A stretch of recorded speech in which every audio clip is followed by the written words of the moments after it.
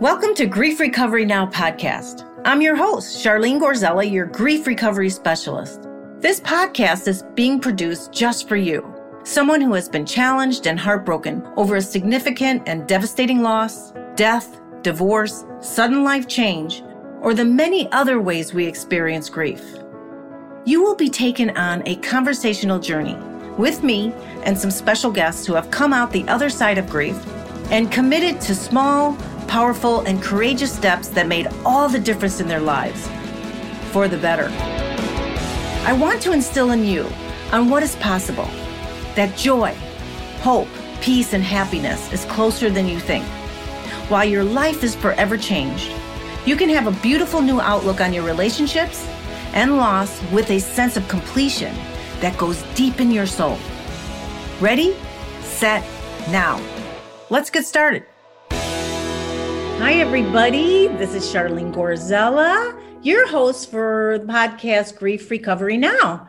So enthusiastic about our podcast today. We have an awesome guest today that I thank my lucky stars that he's on the show today to share his life and his passions, his work passions and life work with all of us. And so I'm very excited about it. As a lot of you know, I always tell people this is a come as you are podcast. Wherever you are in the grief space, if you've had long-term grief that just doesn't seem to go away, you're in the right place. If this is a recent loss, you're in the right place. If you're not sure what grief is, or you're walking through life in certain areas that you're wondering, why is it not working? Whether it be relationship, family, the opposite sex, the same sex, in work or whatever. It's like, what's going on? A lot of life works really well, but there's certain areas that I don't seem to get. It could be maybe unresolved or incomplete grief. We don't know. And I'm glad you're here today. If you know somebody's going through extreme grief, who is incapacitated, who can't seem to get up in the morning, you're in the right place. Please share the podcast with them or anyone you think might be interested. Social media is great too. Let's spread the word about grief recovery. I'm going to talk a little bit before we have John Lee, our awesome guest, on. I was thinking about a part of what grief is, at least one of the definitions of grief. Grief is a conflicting feelings caused by the end or change in a familiar pattern of behavior. And saying that, I've been noticing, because we're just getting out of COVID and there's still lingering things going on with the COVID pandemic, but people are going back to work. And this change of behavior and sudden change in life, it has started happening a little over a year ago. I would say almost a year and a half ago, where we all had to stay home. We couldn't go to work. We didn't get to say goodbye to certain relationships. Children going to school, college, did not get to go to school every day. People didn't get to graduate with their friends in person. Things changed so suddenly. And the conflicting emotions, I believe there's some good stuff that came out of COVID. Adults got to relax a little more. They weren't so busy. Even children, they weren't out there doing soccer and then piano practice right afterwards and doing all kinds of activities. It was a time to settle and just be, even if it's just binge watching on Netflix. Okay, so we adapted, right? And then even adapting, did we ever really take a look of what was going on inside of us in this sudden change in our behaviors or day-to-day behaviors, our secondary relationships that we had at the coffee room, at work, people we didn't necessarily talk to for a year and a half, but boy, they were an integral part of our life every day, or even the person at Starbucks.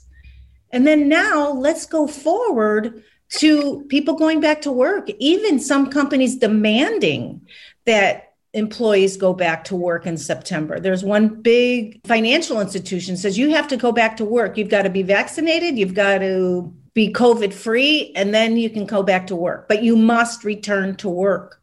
And then I've known of some companies who sent an email to all their employees, thousands of them, about coming back to work. They took a survey.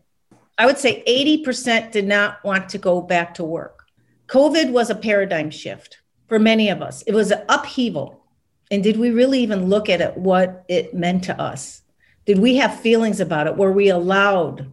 We were like, okay, pick ourselves up by the bootstraps, an old saying of ours, you got to be strong. That tells us we cannot have feelings about what's going on. Have we talked around the kitchen table or dinner table and talked about the losses that we had with COVID? And now they're uncomfortable going back to work. That's a change of behavior. Conflicting feelings. It's sort of fun. I liked going to the office every day. I liked going out and about and having my routine. But then there's a part of me is I love the simplicity. I like working on Zoom. We're having board meetings that we met in person. I'm on a board of directors for a homeless place, and we do collaborative housing for the homeless. I'm on a board. We used to meet in person all the time. Some people did things on phones once in a while. But I tell you, I enjoyed the interaction, but I tell you, I loved going on Zoom. And we had a talk yesterday at the board meeting. It's like, okay, when do we resume going in person? I said, I'd rather not. I'd rather do it quarterly. So that was a paradigm shift for me. And this world is changing because of COVID. And so I just want you to honor your emotions. Maybe write a list. How do you feel about even past, go back, don't shortchange or do a bypass on the beginning of COVID. Just write down work, family, friends, music, going out socializing. Write about your conflicting feelings about that, as well as going forward in the world. We have this little cocoon and we forget about the joy we felt at work sometimes, some of the good things that we enjoyed about going to work, because we're so comfortable in this one space. It's hard to take and change new actions. And the conflicting emotions, they're good, they're not so good. So just think about it. I just thought I'd give you food for thought to really go into this new chapter of after COVID, I hope. And I want to thank you for being here today. I'm so grateful. There's so many people around the world who are listening in. So glad. I want to start this grief recovery movement, not start it, but be part of it. And I welcome you, and please share it again. And thank you for listening. I would like to enthusiastically introduce our guest today. And let me tell you how I met John Lee. I noticed John on Facebook. I have no idea why he popped up on my Facebook. Not sure how it happened, but I noticed a book he wrote called Where Do I Go From Her? And I was like, oh, this seems like something that could be interesting on the grief space. So being the sleuth I am and the researcher I am, I checked him out and I noticed that he works in so many beautiful areas. His life work is so full and beautiful. He's been traveling around the country for over 30 years. And let me tell you a little bit about his short bio here. John Lee, best-selling author of The Flying Boy, Healing the Wounded Man, as well as over 25 other books, is a pioneer in the fields of self-help, anger management, recovery, codependency, emotional regression, emotional intelligence, relationships, and men's issues. His highly innovative work in these fields have made him an in-demand consultant, teacher, trainer, life coach, and speaker. John has been featured on Oprah, 2020, Barbara Walters, The View, CNN, PBS, and NPR. He has been interviewed by Newsweek, the New York Times, the Los Angeles Times, and a dozen of other national and international magazines and radio talk shows. John's work in recovery, codependency, and adult children has positioned him as a leader in the field of addiction and his work with men's issues, including grief recovery. He became known as one of the leaders and early pioneers of the men's movement. His Mentone, I don't know if I screwed that up, but it's either Mentone or Mentone, Alabama Men's Conference, co-hosted with Robert Bly, ran for 16 years and drew participants from around the world. John has conducted private and group sessions on a variety of issues, working with men, women, couples, and families. His lectures, workshops, and trainings deliver sensitive, sophisticated material to audiences in a humorous and simple way everyone can understand.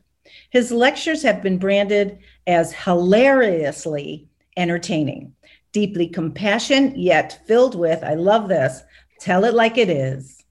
After 30 years of touring nationally and internationally, best-selling author John Lee is now back in Austin, Texas, where he is continuing his life's work. He also has a few dogs, which he loves very much. So welcome, John. Please, everyone, help me welcome John Lee. Well. Who was that guy you were talking about? Some guy from Austin, Texas. He sounds like a workaholic to me. We can talk about that. Thanks for having me on the show, and I appreciate you doing the research and finding me. And now I get to find you, and now we get to talk about a subject that we should be talking a lot more about. That's awesome. I'm so happy you're on the bandwagon regarding grief recovery. I really appreciate it. And I just absolutely knew, and I love the men's issues, among other issues that go on. But do we talk about men's grief? And what's the difference? And I'll ask you that later. But for now, as you know, we talk about what happened, what is it like now, and where you are now. I'm sitting in a chair with a very intelligent, funny, quirky woman who's doing this interview and podcast, and I'm glad to be. Listen, I'm just going to cut to the chase. The level of rage that we're seeing in our society now, like we've never seen before, in part is due to the fact that we have not grieved, especially the losses of the last year and a half.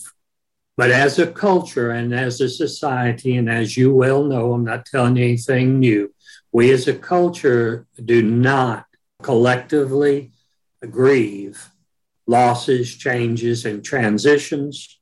We either numb the sadness and hurt, we drink it away, Netflix it away. But as a society, we do not come together to collectively grieve. And after all the losses that has happened in this last year and a half, there's going to be some dust that settles, and there's going to be an abundance of outpouring of need for grief and the grieving process. And tell me about you. I know there's something underneath why you started your career in doing what you're doing. Can you talk a little bit about yourself personally? Even from the book, Where Do I Go From Her? Or anything else you'd like to talk to, men's issues? The main thing, Charlene, was when I was 33, I had been teaching college in the English department and the religious studies department.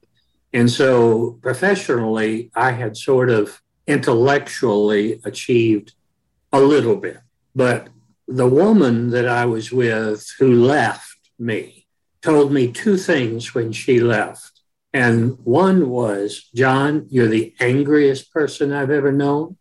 And John, you're the saddest person I've ever known. And you're not in touch with either. And you won't let me be in touch with mine. Now, my immediate response, my silly 33-year-old immediate response was, how can you call me the angriest person? I teach religious studies. I've never slapped you, hit you, that kind of thing. And she just said, John, you have such an emotional disconnect with your feelings. You wouldn't know a feeling if it came up and bit you on the ass. You're just that disconnected, which is what 99 out of 100 men have been told for decades. You're not connected to your grief. You're not connected to sadness. You're connected to your brain. You're connected to your profession. You're connected to money. And so I went into processes with the sole purpose of saying, you know what? I think she's right. I don't know what it means, but I got to find out. And in 1981, Robert Bly had an interview in the Sun magazine, and one line stood out to me intellectually. I'll never forget. He said, grief is the doorway into mature masculinity. Can you repeat that? Grief is the doorway into a man's mature masculinity. So at 33, unable to grieve, I'm still a boy. I'm still a boy. That's why I call the book The Flying Boy, because I had not entered that grief process that older men, adult men, can sometimes participate in, but not many unless they have good guides and good guidances. So I worked, and the grief came and the sadness came, and I threw myself into body work, emotional release work, primal therapy, all these old things that were back in the 70s and 80s, purely as a thing to connect with my body, and had some success, wrote about it. And to this day, The Flying Boy is just a simple story about fathers and sons, unexpressed grief and hurt. And it sold 500 million copies, and just it resonated with men, especially women who were living with men like me who were not connected. So grief and anger has been two of my main specialities, and especially as men have a problem with doing anger work, but are able to rage, but cannot do deep grief work for fear of where it might take them, and for fear that they will not be deeply masculine. In 1989, Psychology Today did a research study and printed it that essentially said, when a man sheds tears of sadness, his testosterone increases. Really? And so if you cry, you're less than manly. You're sissy, weak. And I'll never forget when I read that study, because I literally had set up to teach a grief workshop in New York, maybe a day or two after that article came out. And then about 2 years later, Charlene, they did another study where men who had high testosterone levels, when they wept tears of sadness, it brought their testosterone down. And so grieving and weeping and all that is actually an attempt to balance us out. So somebody has high testosterone, it's not really serving them as a human in a balanced way. Right. So it goes down. Yeah. When a man connects to his sadness and lets the tears of sadness out, he can be, his testosterone can be measured. And we're talking about the macho hockey guys and football guys. That was who was studied. And sure enough, when they were shown sad images or stories, then they could qualify and see their testosterone go down. Oh, that's beautiful. Yeah. That was very important study, I think. It certainly shaped my thoughts and my teachings, especially to men.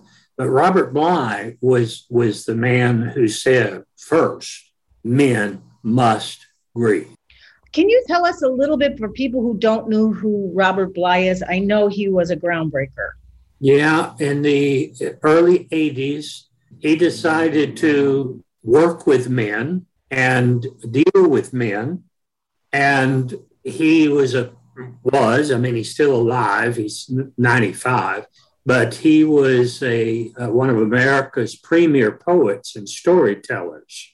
And so somehow he brought poetry and storytelling and mythology like Joseph Campbell and Carl Jung and devoted this to men's conferences. And in the early days, Bill Moyers came in and did a documentary on him based on this famous bestseller book that he wrote called Iron John, a book for men. And he just skyrocketed off and really became the father of what was called the men's movement. And so we went on with that, and we co-taught for 20 years together and did probably 50 men's gatherings.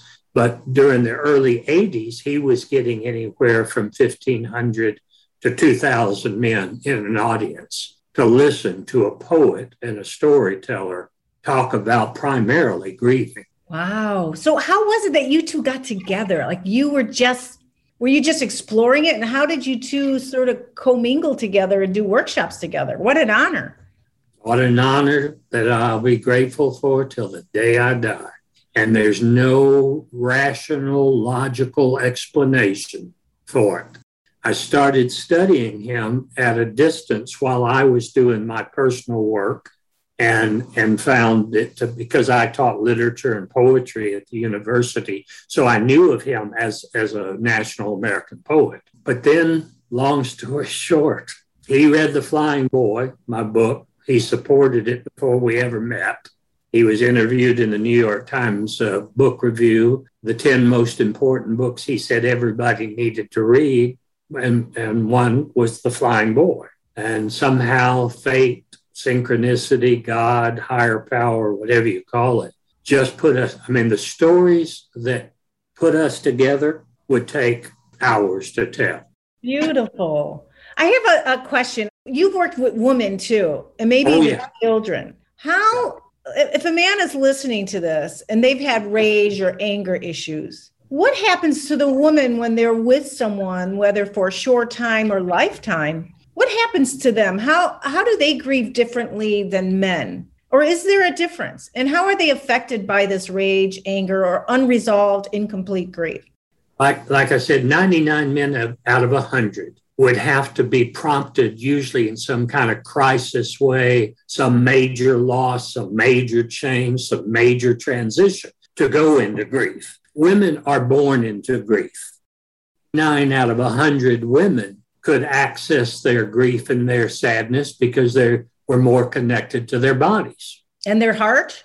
And their hearts, yeah. Whereas men, I used to describe myself as a young man as a head on a stick. I had no ability to connect below the neck. And women, in my opinion, most women, not all, I've had women sit in my workshop saying, no, I'm just as distant from my feelings as my ex-husband, But it's always been that women are connected more to their bodies, more to their emotions. They have a higher EQ than men generally.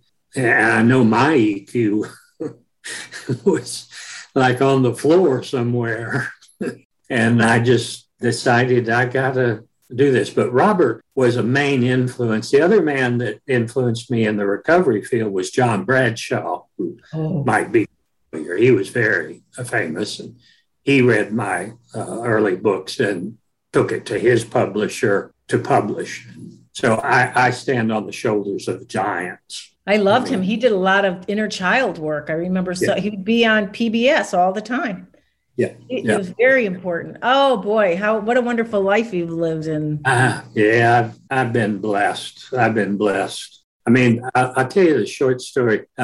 Robert Bly was speaking in a town not far from Austin here, and it's a big Jungian conference. And the woman who spearheaded that was my professor when I was working on my doctorate. She knew I was interested in Robert Bly, and they had him come to speak. And so she said, John, you should attend that because I know you're interested in that. I said, Betty Sue, I don't have the money to attend a Jungian conference. That would have been back then like $300. Long story short, she got me a scholarship. When I got there and checked in, I asked them where would I be seated? And they said, up front. I said, you mean in front of the row of chairs? No, up there at the tables where the dinner will be served after the speaker. And I in my dyslexia, I couldn't figure out what do you mean up front? I'm on scholarship here. I didn't pay for this. And they said Betty Sue Flowers, who did a lot of work with Joseph Campbell's stuff, she had it fixed so that I would sit next to Robert during the whole dinner and reading. And that was sort of the beginning of the first face-to-face connection. And then we had many more after that. That's so beautiful. Where are you at now? I know you're off the road. You're in Austin, Texas. Looking back, what do you think is a common theme? And I know we're all different. And what do you think you talk about the rage and the anger. What is the difference, first of all, between rage and anger? Well, that's a good question that I've been trying to teach clinicians and the general public for 30 years. Anger is a feeling and an emotion. And if it's expressed appropriately, equals energy, intimacy, and serenity. Rage is an action or a behavior that always equals distance, disaster, and divorce. And clinicians, many clinicians, have not been taught the difference between the two, and therefore do not work with their clients about the difference between the two. In psychological parlance and in lay conversations, people use the two words interchangeably as if they mean the same thing. And, my first book that came out on anger with Bantam, I just say, listen, they're different animals and they need to be worked with differently. And you got to stop using these words interchangeably as if they mean the same thing. Anger is a divine, sacred feeling that's just as important to us for our protection and safety. But it's just a feeling. But eventually it gets stuffed, and then it slips over into rage. And rage is an action or it's a behavior. See, when we saw the Capitol building being mobbed, that wasn't anger that we were seeing. That was rage. So that was not anger we were seeing. It was rage. Rage, because it had been building up.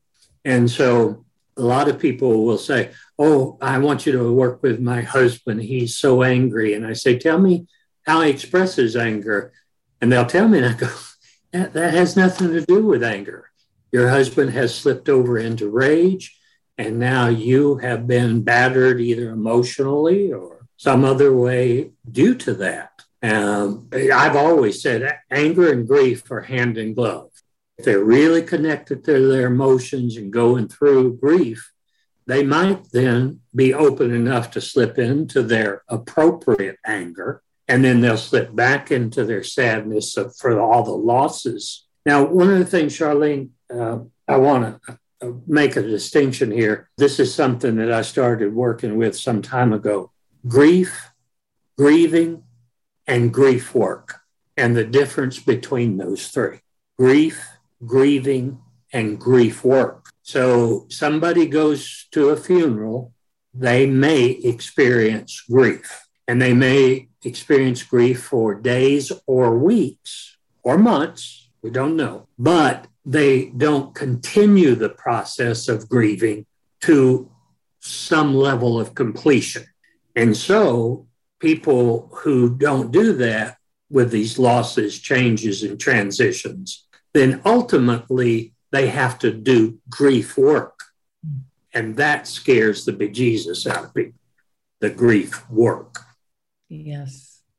People are afraid to do the work, or they don't know it. I don't really need it. I'm fine the way I am. And it's not saying you're not fine where you are. You are where you are, and you're so honored. It's like once you start learning the grief work and learning to live in a different way with people and acknowledging your emotions in a healthy way, like the difference between anger and rage.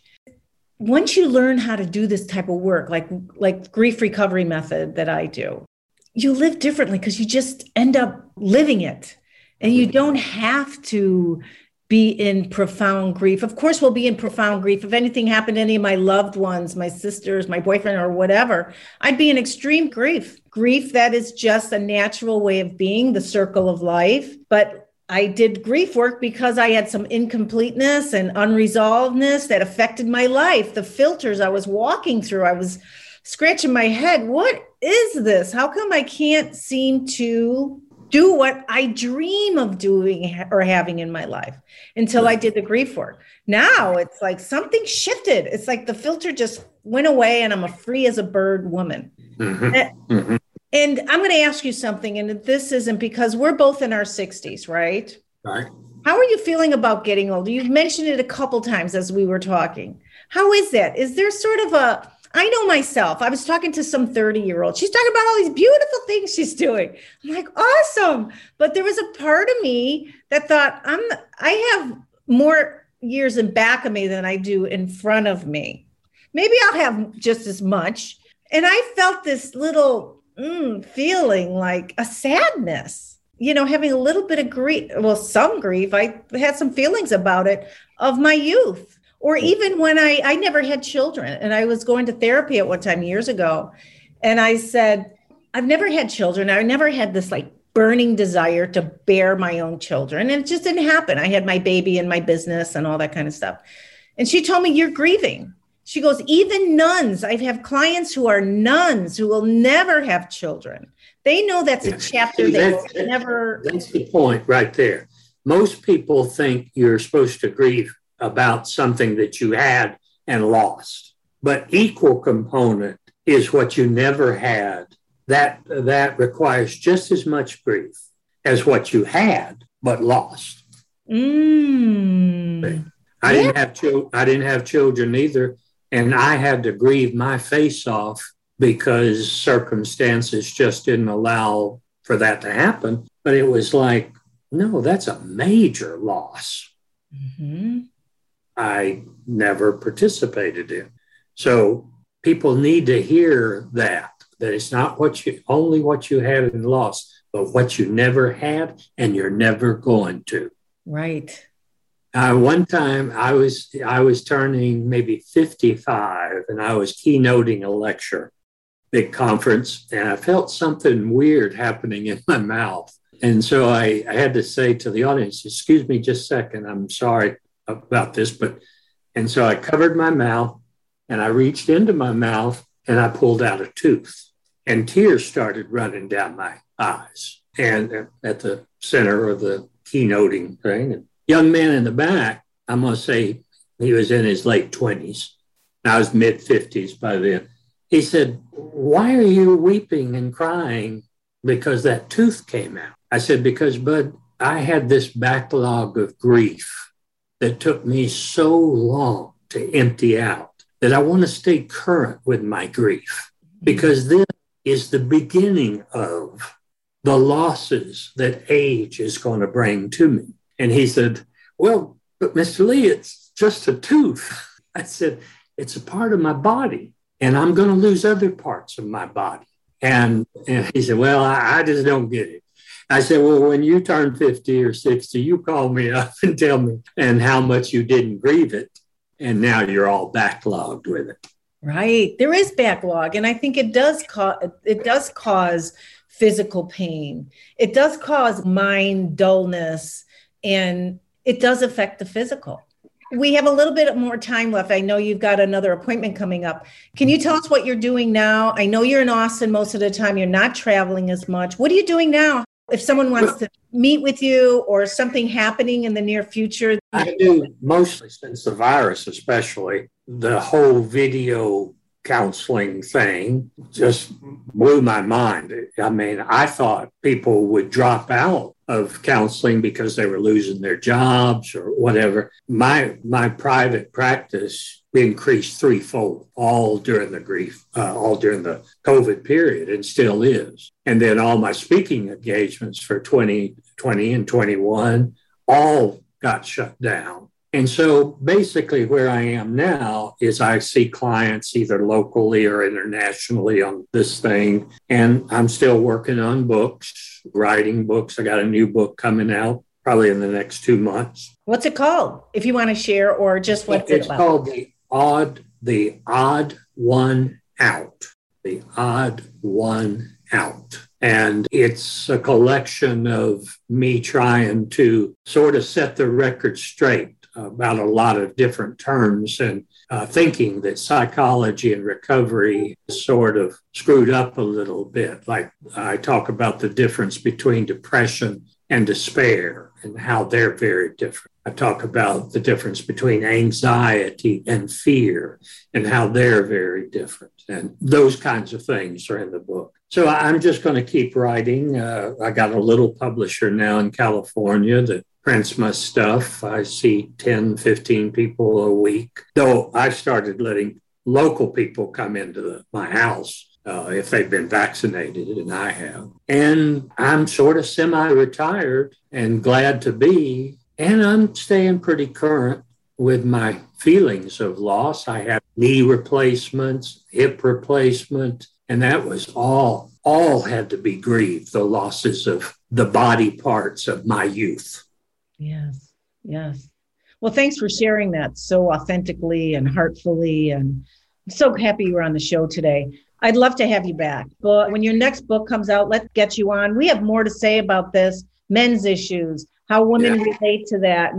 And any last tips for a man and one for a woman on grief when they're dealing with an anger or a rageful person or anything else you can think of? Well, for men, I would say, listen, you got to stop raging and you got to get in touch with your anger because you have it and it's okay and we can deal with it.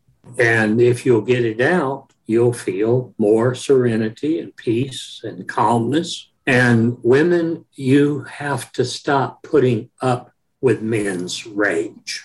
You have to stop putting up with men's rage. You got to call it as you see it. You got to get help for yourself if you're around it. And then women, you keep on grieving out of your body losses. And men, you start connecting to the sadness that lives in your shoulders and your throat and your chest, your arms, and let it start pouring out. I'll tell you a funny Robert Bly story. When I got married 25 years ago, he was my best man at the wedding. And my wife was from Ecuador. And so she had all her Ecuadorian family at the wedding. And Robert and I had all our men's guys and recovery guys at our wedding. And so at the reception at the end of the wedding, he said he had to do a speech. And he said, what can I say about John Lee? Now, this is a flamboyant poet, troubadour